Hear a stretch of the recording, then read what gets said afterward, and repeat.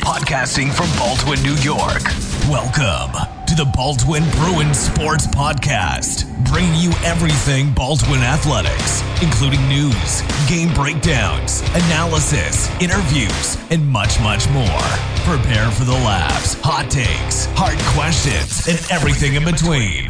Now, here are your hosts, ready to dive into everything Bruins sports, Yao Bonsu and Tyler Brown. Ladies and gentlemen, welcome to the third official episode of the Baldwin Bruins Sports Podcast. Today is September 27th, 2019. Alongside Tyler Brown, my name is Yao Bonsu, and we are ready to dive into everything Baldwin Bruins athletics. Our featured athlete of the week will be no other than girls varsity volleyball captain Ava Bandel. I've known Ava for a while, and it was an honor to interview her this week as our featured athlete of the show. But before we get to that interview later in the show, Tyler and I would like to give you guys your weekly rundown of all the scores from this past week. Tyler, take it away.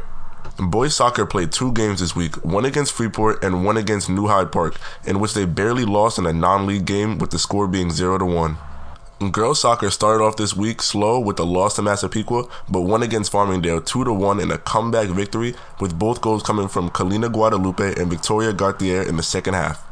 Girls field hockey took unfortunate losses to Port Washington and Cold Spring Harbor with a goal by Deanna Muir, which was assisted by Tess Ferguson in the Spring Harbor game. Girls volleyball had a long week with games almost every day against Southside, Massapequa, Oceanside, and Plainview JFK, with wins coming out of the Plainview game and the Oceanside game. Girls tennis also started the week off slow against Hicksville and Glen Cove, which did have great efforts from Skylar Kerwin, Olivia Biggs, Paris Jameson, and Adriela Ramos, but later fought for a clean sweep, 7-0 win against Plain Edge on Friday. Boys cross country came in second place against all the Section 8 teams, with Joel Salazar dropping a minute in his second 5K of the season, and Liam Graff came in second place in the 5K among 27 runners. That's really impressive. Girls cross country came in third place against all the Section 8 teams with 62 points, with amazing efforts from Marcella Figueroa and Shania Treasure. Boys football made an extreme effort against Plainview JFK, with Andrew Dakota having 3 touchdowns and a 35-25 loss. Thank you, Tyler, for those recap of scores from throughout the week. And now we move to our featured game of the week, which is boys varsity football's game against Plainview JFK. As Tyler mentioned earlier in the show, the Bruins lost this game 35-25. But despite the loss, this game told me a lot about the identity of the Bruins as a team. If we are looking at the first half, the Bruins were clicking on all cylinders. Andrew Dakota had 2 rushing touchdowns in the first quarter, while Sageberg had an interception. In the following quarter, Dakota scored his 3rd touchdown of the half, and we almost had the delight of seeing a Trevor Watts interception. All of that and more contributed to the Bruins' 18-10 halftime lead. And although they did hold the lead after 2 quarters of play, the things that caught my eye were first the fact that both Ronnie Marchese Solano and Joey Wright continued to split time at the quarterback position. From where I was sitting, the team looked to respond the same to both quarterbacks, which was beneficial because now you have 2 guys who could perform for you under center. Switching to the defensive side of things, the Bruins did have a little trouble guarding the run in the first half. And lastly, the kicking situation. I am not at the practices, so I do not know the entire situation, but I've noticed that the Bruins have elected to go for 2 more often than not after scoring touchdowns, whether it is because of the lack of depth at the position or whatever it is. That seems to be the way the team is rolling, and I am personally all for it, because when Baldwin does start getting into their full stride, these 2-point conversions are eventually going to put their opponents at a major disadvantage. Now, after Plainview tied the game at 18 in the third, the Bruins headed into the final quarter of play at equal footing. And may I say, the energy from the stands in the fourth was absolutely insane. You could attribute that to the student section, which is the first time Baldwin has ever had one. Shout out to them.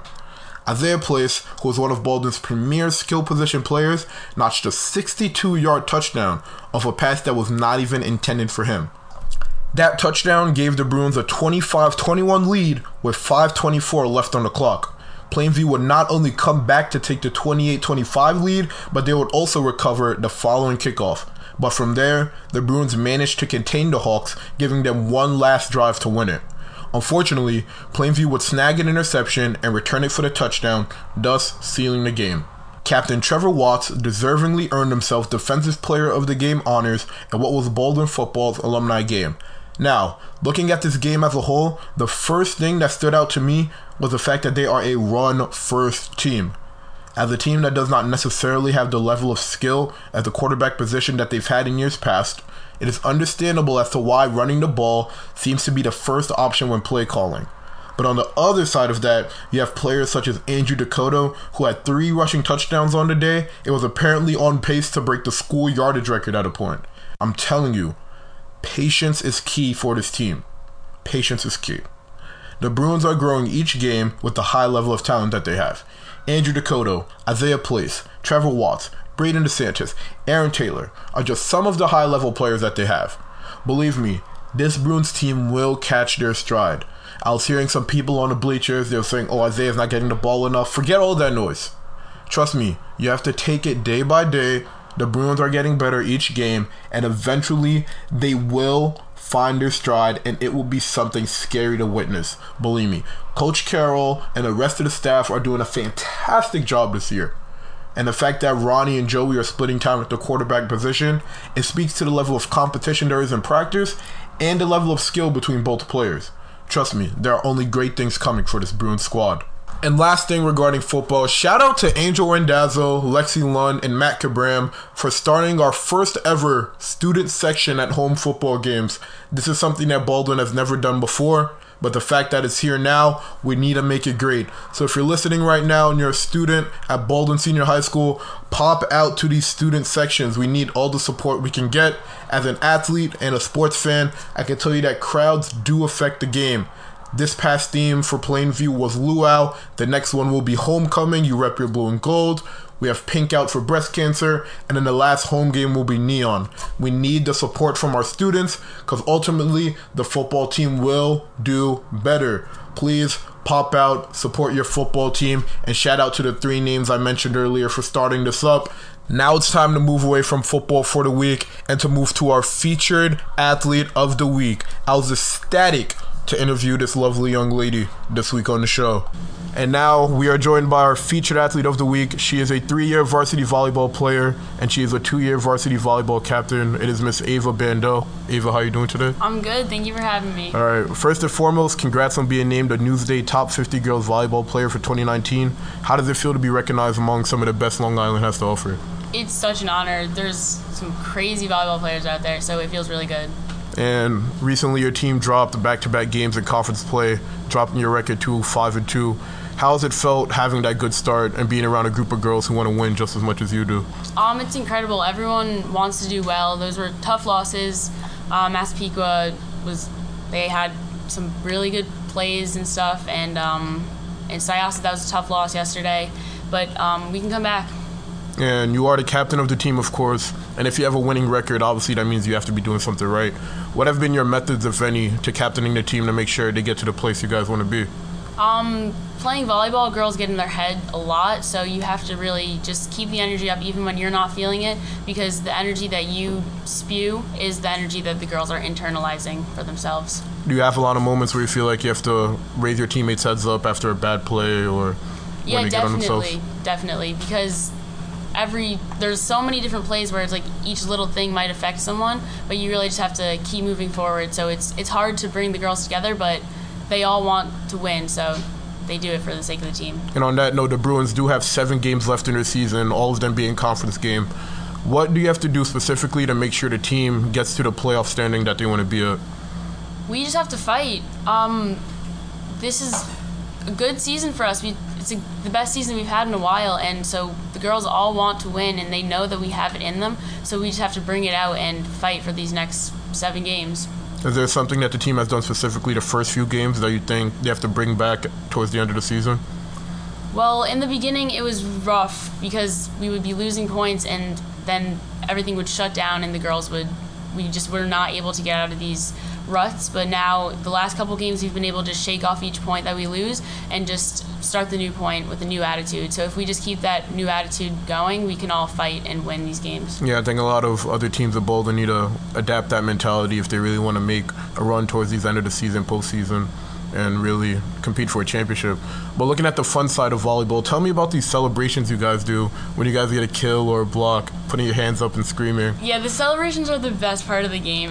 We just go crazy on the court. Me and Caitlin Trepida, one of the other captains, we go crazy.